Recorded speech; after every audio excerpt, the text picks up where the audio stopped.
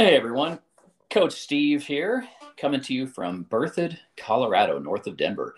This is podcast episode number 3, and I believe we've been joined by BOB. Indeed.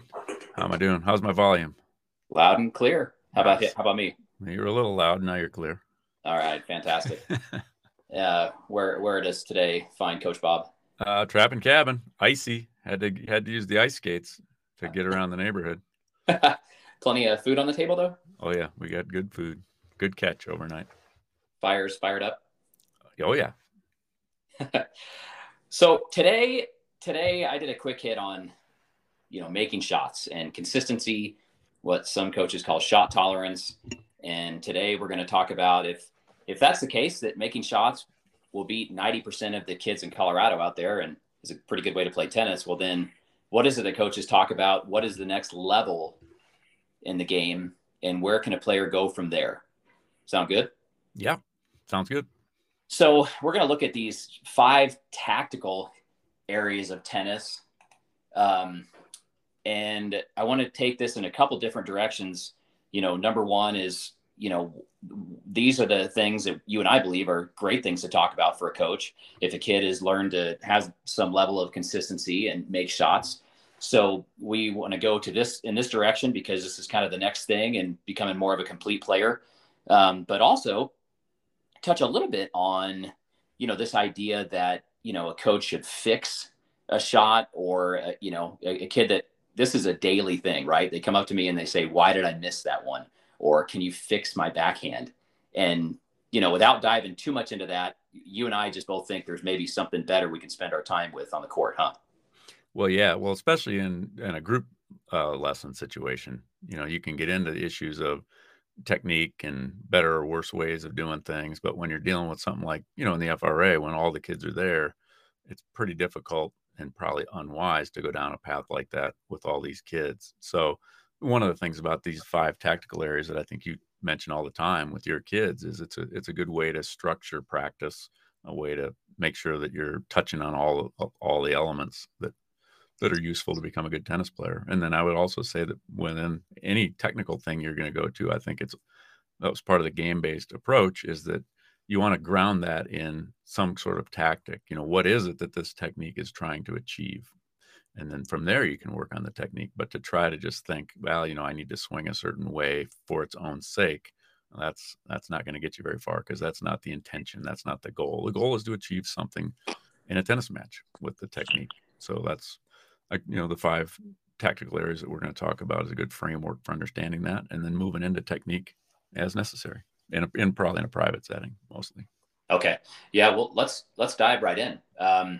So I'll read them off and then we'll take a closer look at each one. So the 5 tactical areas of tennis. Number 1, first strike.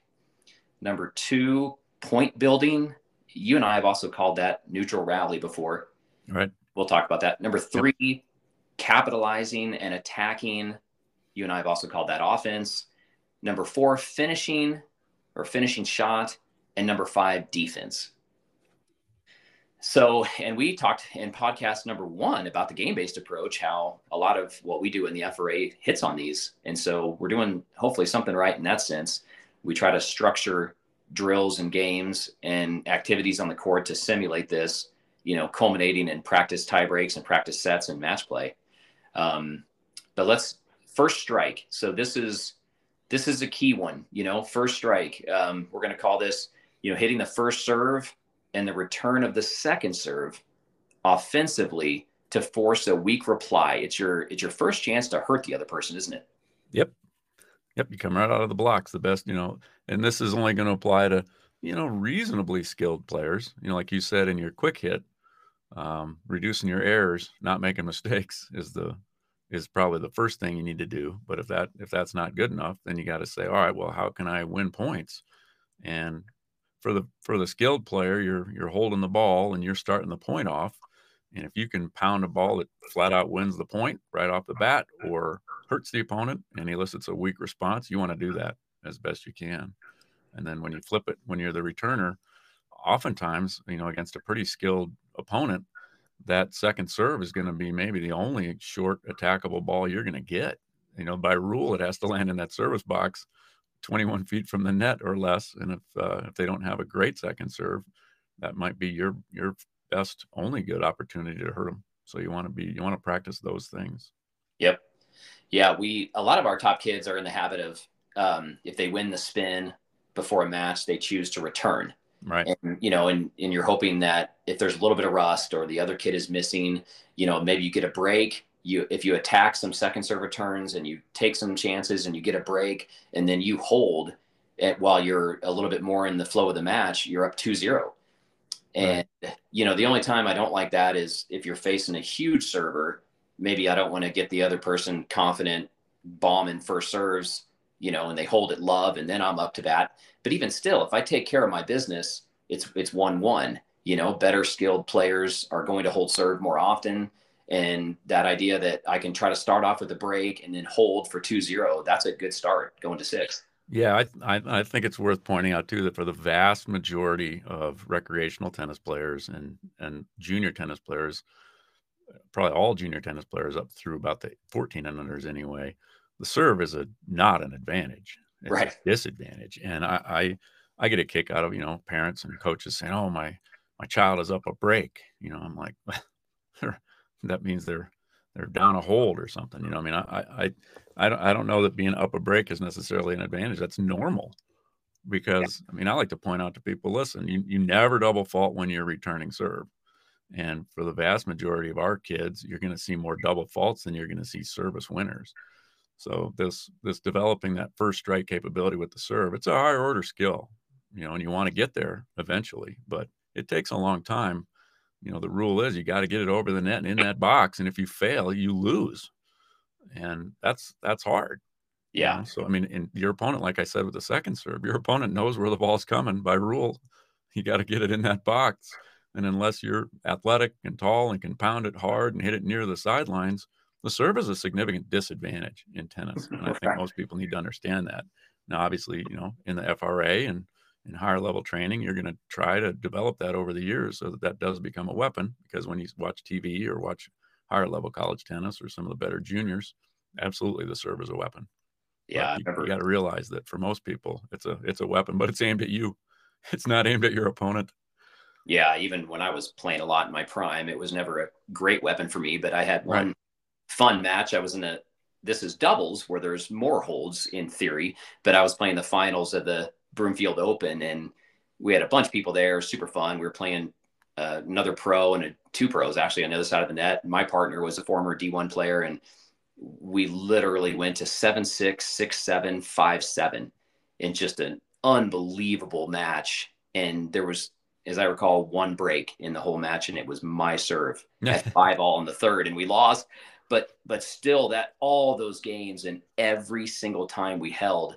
But that's a little bit higher level tennis, and it's doubles. So and and when I lose my serve in doubles, I blame my partner. Blame right, the yeah, net guy exactly. should have. And I'll say one thing about how to use your serve as a weapon. If you're neither of us are 6'5" and can pound serves, and you and I haven't played against each other very much, and you probably don't even remember this, but you came out to one of our clubs at one point years ago, and we played some tiebreakers with a friend of ours, and your serve, not to insult you, Steve, but as you said, it's not a bomb, Right. but you did a pretty good job of hitting a lot of body serves. That Okay. was my memory of your serve was Huh. that, hey, this serve's not that great, but I'm not getting clean looks to hurt this guy.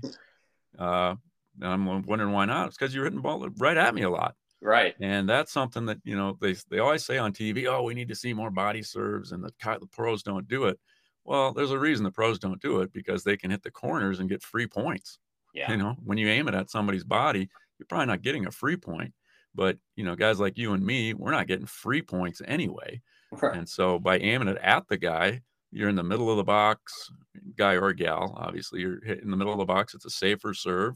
And it's hard to get out of the way of it to get a clean swing at it. So that's a way that you can get a first strike where you're going to get a weaker reply than you might otherwise have gotten from a 95 or 100-mile-an-hour serve instead of 120-mile-an-hour serve that's aimed at the corners. Yeah. So And I there's think, lots of different ways to get it done.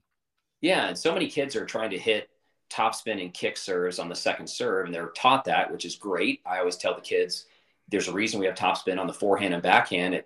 The boundary layer of air is created over the ball, brings the ball down in the box. So that's a safe serve because we have net clearance and range of depth. But there's a drawback to that, especially a kid that's trying to hit a kick serve that doesn't really kick at all. Right. And that is that it sits up in that Yep. shoulder level strike zone Yep.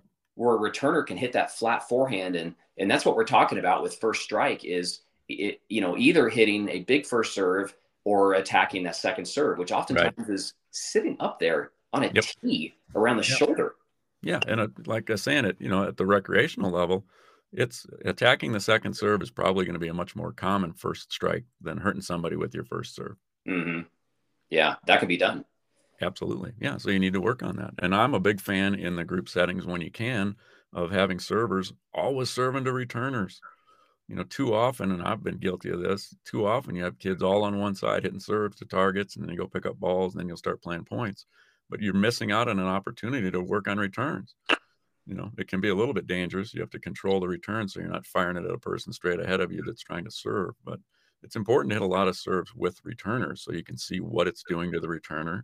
And then it's good to hit as many returns as you can in practice. And serve practice is a great time for another person to be having return practice. Yep. And like we talked about, last week, every single point starts with a serve. Yep. So you want to get a lot of practice on that. And first strike returns is probably a higher priority for the vast majority of recreational players than even the first serve is. Yep. Okay, let's move on. Number 2, point building, or what we call neutral rally. We'll define that as if first strike is not possible, a point begins with ground strokes, hit from a neutral position behind the baseline. Specific patterns are played from this position with the goal of forcing a reply to 3/4 court or shorter. This makes me think of 2 things. You've taught us about the backhand cage, and then also you've taught us how if you can control the middle of the court, you will win the point more often than not. What do you mean by those? Well, the backhand cage is just if you can make your opponent hit their weaker shot over and over again, and especially if you can run around your weaker shot, say your backhand, if you're talking right-hander to right-hander, and you can put your forehand into their backhand over and over again, you're going to give yourself a much better chance of winning the point. Yeah. And then, in any game like tennis, the position of strength on the court is the middle. So if you can move your opponent out of the middle, they have to recover somewhere back toward the middle after each shot in order to still be in good position. So you want to control that. Now, the way that I've evolved my coaching when it comes to these neutral rallies, you want to call them, or point building. Number one, I did some data gathering on error and winner rates when balls are struck from behind the baseline. And this was at a pretty high level, college tennis, even pro tennis. And the error rate is at least 2 to 1. So twice as many errors as winners when both players are behind the baseline. So thinking you're going to hit a winning shot when you're behind the baseline is a bad call. You're not likely to do that. The pros rarely do it. They do hit winners. Don't get me wrong; they happen, but the winners are half as likely as errors in that situation. So in these point building situations, what I've come to do is I teach what I call the happy accident, and what I want my players to do is to aim sort of center side, so sort of 6 to 9 feet from the sidelines, maybe halfway between the service line and the baseline, and just roughly a fairly safe cross court sort of shots over and over again. And when you look at shot distribution patterns in tennis, the reality is we don't control the ball very well. And I get a kick out of coaches that put cans or cones or things deep into the corners, a foot or two from the lines, and have kids aiming at those because all you're doing is training errors. That is completely unrealistic. So Mm-hmm. what happens is if you aim fairly safely, there's going to be a scatter diagram where your shots are going to naturally spread around where you're aiming it. And half of the time, the shot's going to go closer to the line than you intended. Mm-hmm. Those are opportunities for you to hurt your opponent. Now, Mm-hmm. you didn't intend it. What's happened to me over the years is when I've tried to force the issue by intentionally moving my opponent around, assuming that they're reasonably skilled, I start to make too many errors. And Mm-hmm. if instead of doing that, I just stick to my knitting and try to hit good quality shots, not just pushing it, but I go good quality shots for those fairly safe targets, some of my shots are going to turn out a lot better than I intended, meaning I missed close to the line. And then my antenna get raised and I'm ready for a weak reply. Doesn't always come, but I'm ready for a weak reply. And if I clank one short into the middle, well, I'm going to get ready to defend because I haven't challenged my opponent very much. And sort of my neutral balls, yeah, they're neutral. And then I scatter it around and wait for the happy accidents that give me a chance to maybe get a short ball and attack. And I found that to be very good. A good way to think about the game and a good way to play it rather than trying to move my opponent around, being too creative, because in my case, I start missing. Yeah. And that's some higher level tactics as a discussion. But if you're a beginner to the game, we're talking about the wall, the way everyone grew up playing tennis back in the day. And you and I still think there's a ton of value to it, hitting against the wall and just learning to center the ball on the strings Right. and a controlled rally. I Right. mean, the late, great Henry Matheson grew up on the wall. I mean, this is one of our players that tragically died last year. That he died as the number one 16-year-old in the state of Colorado. And he was born and raised on the FRA. And he would put a flashlight up at Carr Park in Longmont and just hit against the wall for hours Yeah. before we all showed up to do the 8 to 12, and serve after serve after serve. But my point on that is the wall really developed him early on without me ever being there. And we know that that's a heck of a way to get started with the game, huh? Yeah, that's almost an episode in itself. I mean, Right. I've reached out. I mean, I read stories. I talk to people. I've never come across a person who's truly, really, really good at tennis who didn't hit, at the beginning at least, a lot against a wall. I mean, there's little pictures of Roger Federer with the wall he grew up hitting on. I mean, it's just universal. Now, that doesn't mean that that's sufficient. Obviously, there's no way if all you're doing is hitting on a wall, you're ever going to be very good at tennis because there's no opponent. There's a lot of things missing, but you can develop that sense of the rebound and the sense of the racket, the control. Where's the face? What does the face angle do? And so I mean, that's the place to start, I think, for Boy, most. is that the truth? Almost every public park should have a wall somewhere. Yeah.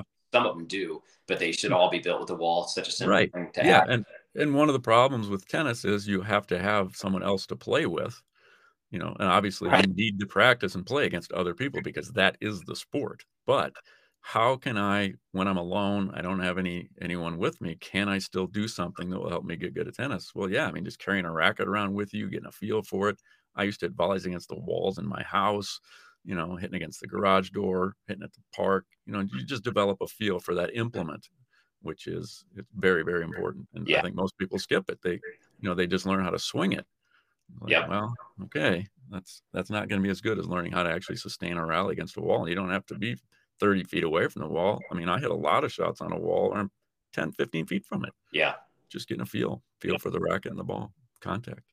Okay, let's move on. Number 3, 5 tactical areas of tennis. Number 3, capitalizing and attacking what we've called offense.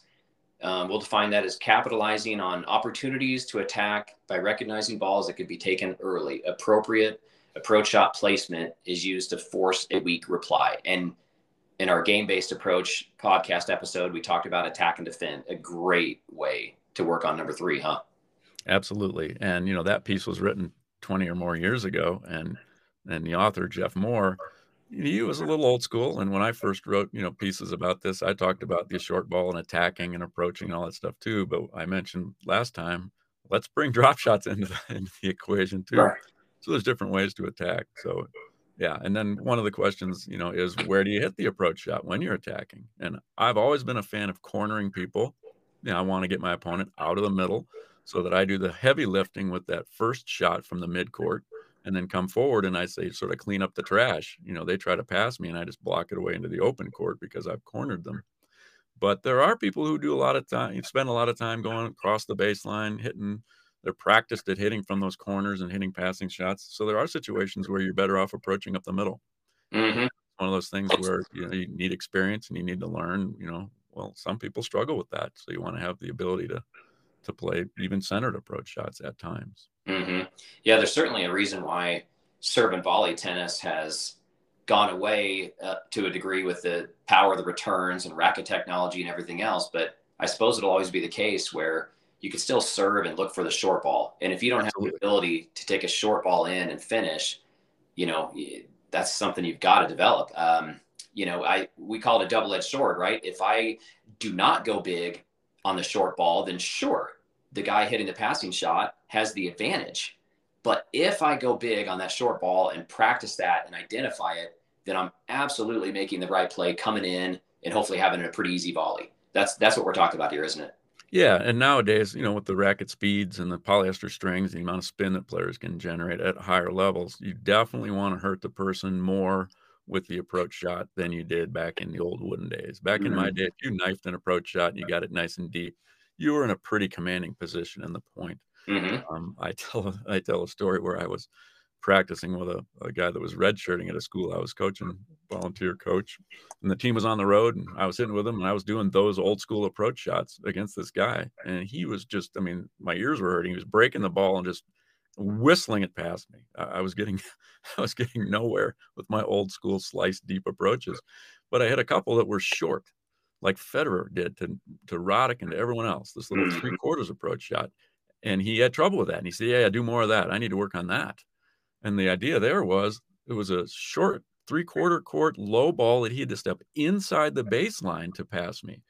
Now you would think, "Well, that's gotta be a problem because he's closer to you," but he couldn't hit it nearly as hard and get it to come down in the court. So that was actually a better approach shot against that guy, a modern player, than the old school deep approach shot was. Yep.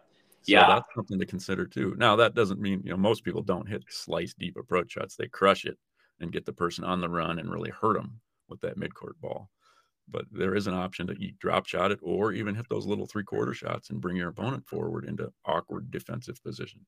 Yeah. Yep. Yeah. That also makes me think about how in our own tournament play and in watching juniors compete, some kids like a target, and be wary of the person that hasn't ripped a single ball hard all match, but when you come in, they find the corners and rip great passing shots. I think Right. that's true too. And that person should be that you got something else to think about when you come in against that person, or at least you better go really big to the corner or middle or something. But some people like a target, don't they? And that's another podcast. But how about the pusher that pushes and loops until you come in, and then they rip it low at your feet? And that's a whole nother episode on how to beat the pusher. And well, a lot of this has been playing the pusher, but that's another interesting consideration, isn't it? The person that loves that target up there. Oh, yeah. I mean, if you've got somebody that's, really steady, but when you attack them, they can pass you or lob you, or they're really, really steady, but you give them a short ball and they can attack, you're dealing with an awfully tough opponent. Hmm. Thankfully, most people that are pushers, they're pretty one-dimensional. They really just stay back and they don't pass that well, or they don't know they never attack. I guess they're more often to pass well than attack. But Yeah, yeah, I mean, if they don't miss, plus they've got some way to thwart your attack or attack you if you give them a chance, well, good luck. I love That's it. I that's love a it. tough opponent. Yeah, I love it. Okay, number four, finishing, or what we've called finishing shots, defined as using different patterns to finish the point at the net with a volley or overhead. Now, here's where the game has evolved. Huh? I remember in my day in juniors being told not to swing on the volley, and now we're swinging all the time. You and I try to get kids to swing more. It's got to be the right ball, but finishing shot. Let's talk about that. Yeah, if you get a floater in the middle of the court, yeah, I mean, are you better off using your normal ground stroke swing to hit a hard topspin ball from there, or are you better off going old school and hitting an underspin shot? Well, I mean, it depends on your skill set for sure, but why would an attacking ball hit with underspin is probably going to be less successful, less pace than an attacking ball hit with overspin. So you do see a lot more people hitting swinging mid-court volleys. You don't see so many swinging volleys on, regular passing shots at the net. You don't have enough time to make that big swing. Yep. Yep. But the finishing concept, that's where I like to, I like that approach shot, the first shot to corner someone so that the finishing shot isn't so difficult. You've got a lot of court to finish into. And that's where, people that hit it hard, passing shots, when you come to the net, you're depriving yourself of time, big time on their passing shot. The least amount of time you have in tennis is between a well-struck passing shot and your volley. But the advantage you get is you get a lot more angle that you can hit into. Hmm. So if you can corner a person who hits hard-paced passing shots, you should be able to volley that next ball into the open court. Hmm. Yeah, you and I have talked a little bit about kind of the psychology of having a passing shot ripped by you. It's frustrating. Spectators in tennis are incorrectly, taught. There's a standard that you'd never cheer a miss. I say incorrectly because tennis is not something that a lot of people get into. So anything to make it more popular and gain more of a crowd, right? But anyways, you're taught to be polite, sit on your hands, and everyone's wearing white shorts and a white shirt out there. But the reality is if a kid rips a passing shot, there's a huge cheer, there's a fist pump and a let's go and a come on, and it's deflating to the person that attacks. But I've literally charted matches before where a kid will have that moment where they come in, they do everything right, and the kid hits a great pass against him. And then they don't come in a single other time. But I tell them after the match, they won 8 out of 10 points at the net. All Wow. they remembered was the dramatic pass when the crowd got excited, Right. but they actually won 80% of their chances at the net.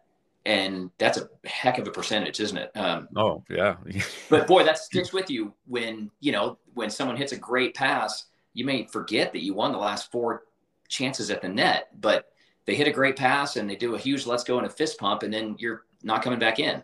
That's a Yeah, mistake. it is. Yeah, yeah, there's a couple things there. Yeah, that mindset that you have to win every point or have a play on every ball, that's not gonna work when you come to the net. If you're back at the baseline, you're kinda keeping the action in front of you, you have enough time, you feel like you have a play on every shot. Whereas when you come forward, people are gonna be able to hit it over you and around you a certain amount of the time. It's just a matter of, does the math work out? What percentage, like you said, am I winning? And obviously 80%.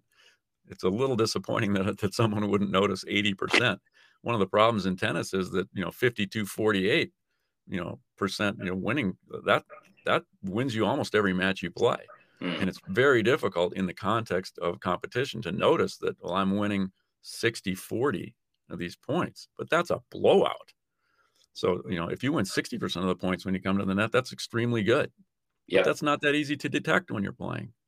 Yeah, we want kids to have the confidence and competence to aggressively close that net. And that's where like Steamboat Skyball comes in that we talked about the other day. I always tell kids, I don't want you to hope that the person misses the passing shot when you come in. I want you to want that volley, look for that volley. Hopefully you win it on the transition shot, but want that volley. Don't hope for the miss. And I think sometimes you have to forget about the lob and close hard and get in there and hit the volley if it comes back.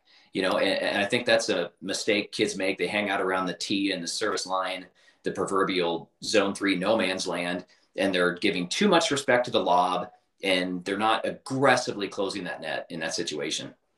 Yeah, that's gonna depend on the opponent. Some people, I think most kids don't lob. I mean, they just Right. like to rip it. I mean, Right. if you tried to close the net tight against me, you were gonna be very disappointed because you were gonna lose every point. Because my first choice after you've made a first volley coming in or something like that was always the lob. I'm just gonna Mm. push you out of there, see what you can do. So you'd have been punished badly against me Severely. for doing that.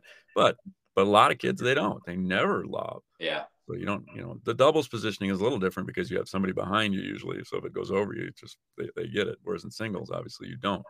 But yeah, you want to pay attention to the tendencies of your opponent. If they tend to never lob, I mean, get close to the net as long as your reaction time can handle it. I mean, that's Mm. one of the nice things about being close to the net is it does reduce your reaction time, but you don't have to hit a very good volley if you're right on top of the net. And Almost the any shanks volley go is in, contested. right? And the shanks go Yeah, the shanks go in. Yeah, I mean, I do that in doubles. I mean, that's what transformed me from sort of a middle-aged crappy doubles player to a middle-aged pretty darn good doubles player again, because I was trying to volley from where I volleyed when I was 20 years old, and my tracking skills weren't as good, my eye-hand coordination wasn't as good, my movement wasn't as good. I was really just a pigeon. I wasn't really doing anything. If I hit a volley, it wasn't that good, and I didn't really get to many balls because I had too far to travel to pick them off. But when I started positioning myself right on top of the net, all of a sudden I was a force, and my volleys were crappy, but they were winners. Yeah. I love it. And a little different in singles. In Yep. singles, you need to respect the lob a little bit more, but only if they do it. Yep. If they don't do it, don't respect it. So last one, number 5, tactical areas of tennis. Number 5, defense. Playing a series of shots to make the transition from defense to neutral to offense. And I think of Rafael Nadal when I hear that. People think he hits hard, but in reality, he's at like 3,500 RPMs of spin on the forehand compared to like a 1,500 RPMs with like a Federer forehand. I mean, he's arguably the greatest defensive player that ever lived, huh? He can attack, but there's so much loopy spin. He plays pretty solid defense too. Oh, yeah. There's no great player that doesn't play pretty darn good defense anymore. I mean, Mm. Federer, unbelievable defender. Djokovic obviously puts up the wall, unbelievable defender. Nadal, great defender. I think that, Nadal, a lot of these modern players, they skip that neutral step. In that piece, Jeff said you want to go from defense to neutral to offense. those guys go from defense to offense. I Right. mean, Nadal, I mean, the thing that I think stuck out about Nadal when he first came on the scene was his ability to hit winners from the flower pots. You know, he just was unbelievable. The racket speed and ball speed and spin that he had, you would have that guy in a position where you would think, "There's no way I can lose this point," and he whistles some ball that he hooks around the, outside the alley in. It's unreal. It's unreal. So, yeah, he's able to take a defensive position and outright win the point from there, which was back in the old days, that didn't happen. Yeah. It happens now, and he's not the only one anymore. Yeah. I mean, look at Tsitsipas defend. These people are unbelievable defenders. Yep. Yep. And so that's why it's important, when we do the attack and defend games, when you play finish game where you hurt the person with that feed, that you get players, comfortable being in a defensive situation. And they need to learn the racket skills to chip a ball low. I mean, if you're in trouble and you have the old school skill of slicing a ball back low, very few people can hurt you. Yep. I mean, the looping ball to recover is a great play, but I'll tell you this, I was working with a pretty high level junior around here, and he was one of these kids like you had mentioned last week that goes too big when he's in trouble. And I said, "You're just rolling the dice there. You're losing too many points. You need to loop this ball, buy yourself more time." And I said, "Unfortunately, there's probably an expiration date on this because you're going to find guys that you're going to do that, and they're just going to step up and crack it with the swing and volley out of the midcourt, and you're going to have to come up with something else." But I said, "That's a way to get yourself back into the point." And we worked on that a little bit. And the very next tournament I watched him play, sure enough, he's in trouble. He loops a ball up, and his opponent steps into the midcourt and cracks a winner off that looping ball. I was like, "Well, there you go.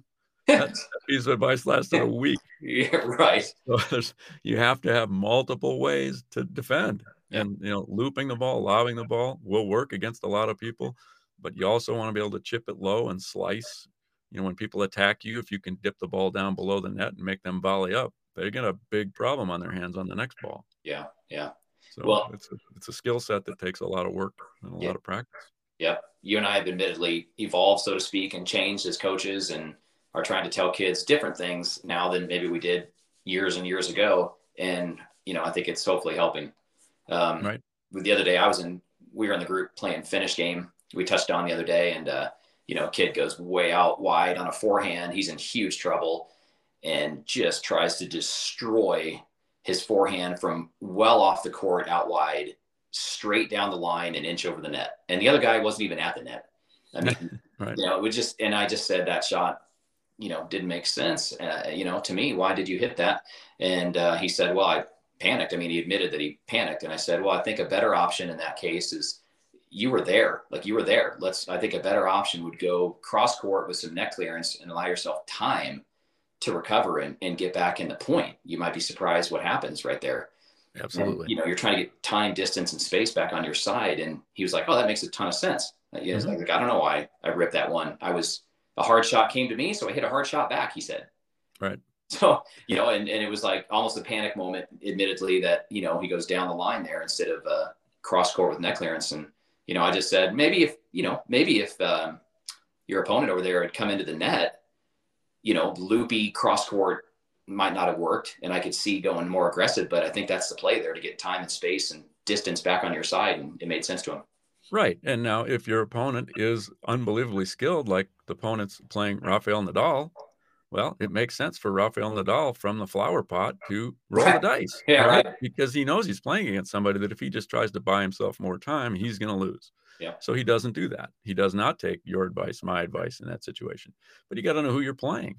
And most people are going to be playing people that if you give them another chance to miss, they will take it.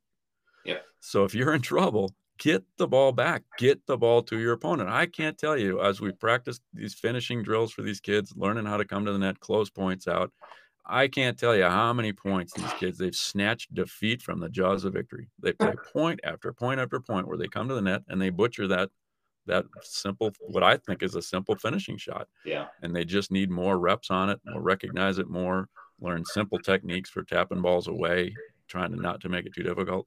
But I mean, really, against most kids around here anyway, if you're in trouble, give them the ball. Yep. Just give them the ball, and you might win half of the points. Yep. I mean, I remember feeding attack and defend games way back in the day with high school girls in a group that I had, and you would give them a short ball and they would miss it. And you give them a short ball and they'd miss it. And this went on for 10 minutes. And I said, wow, we're trying to tell you that the way to win at this game is to keep the ball deep and keep the person back. But what I'm seeing is every time you have a short ball, you come in and you miss it. That appears to be the best way to play against you. And who would have thought, right? Right. But it's true. I mean, I did an experiment several years ago where I had seen a fairly high level D3 player that just, it looked to me like he just put the ball at the tee. All he did is just roll balls to the tee, and he was very successful. So I came back and I started doing that. And lo and behold, I was successful doing that. I Huh. couldn't believe it, Mm-hmm. because that's a circle of death. You will not win doing that. But I was. It was weird. Why was I winning? Well, I was never missing, right? I mean, I was Mm-hmm. aiming for the tee. Mm-hmm. I'm not the best tennis player in the world, but I can hit the tee. You're avoiding the parameters of the court. Yeah, I was taking everything away. I was taking the net. I was hitting it decently high over the net. And I was just putting the ball in play. And what would happen was my opponents, who were fairly skilled, they would come in and they would try approach shots, big shots, and they would miss them. Yeah. Not always, but enough that I would win. I couldn't believe it. So you just never know. People lack that skill sometimes. It was a lot of people with different skills. It was shocking. So you just have to have an open mind about, don't think every ball's got to be hit 3 feet from the baseline, because I proved and that other guy proved hitting the tee can be successful. Yeah. It's a very fascinating game, and it's a game between two people, you and the other person, and it's how your skill set fits theirs and what can you do that gives them trouble. Stay alert to things, and you might find that just hitting the ball at the tee, you win. Well, we can leave it with that. I think the folks will like this one. We would love, more feedback. So far, it's been positive. We'd love ideas for future episodes. For the record, this is full length episode number 3, and we have 2 others out there on Spotify, and we have Coach BOB and I have each done one quick hit. His touched on how tactics can change quickly, and technique, how techniques can change quickly, and obsessing about technique is a tough road. Mine was on, making shots and not hitting too hard. But check them out, and we can leave this one here. And I think this will help people know what we do in the FRA, why we think it works, but question it and question us, because we just discussed how there's a lot of ways to play this game, isn't there? Yeah, we're learning with you. Yep. So we'll sign off, and we'll catch you guys next week. See ya. Yeah.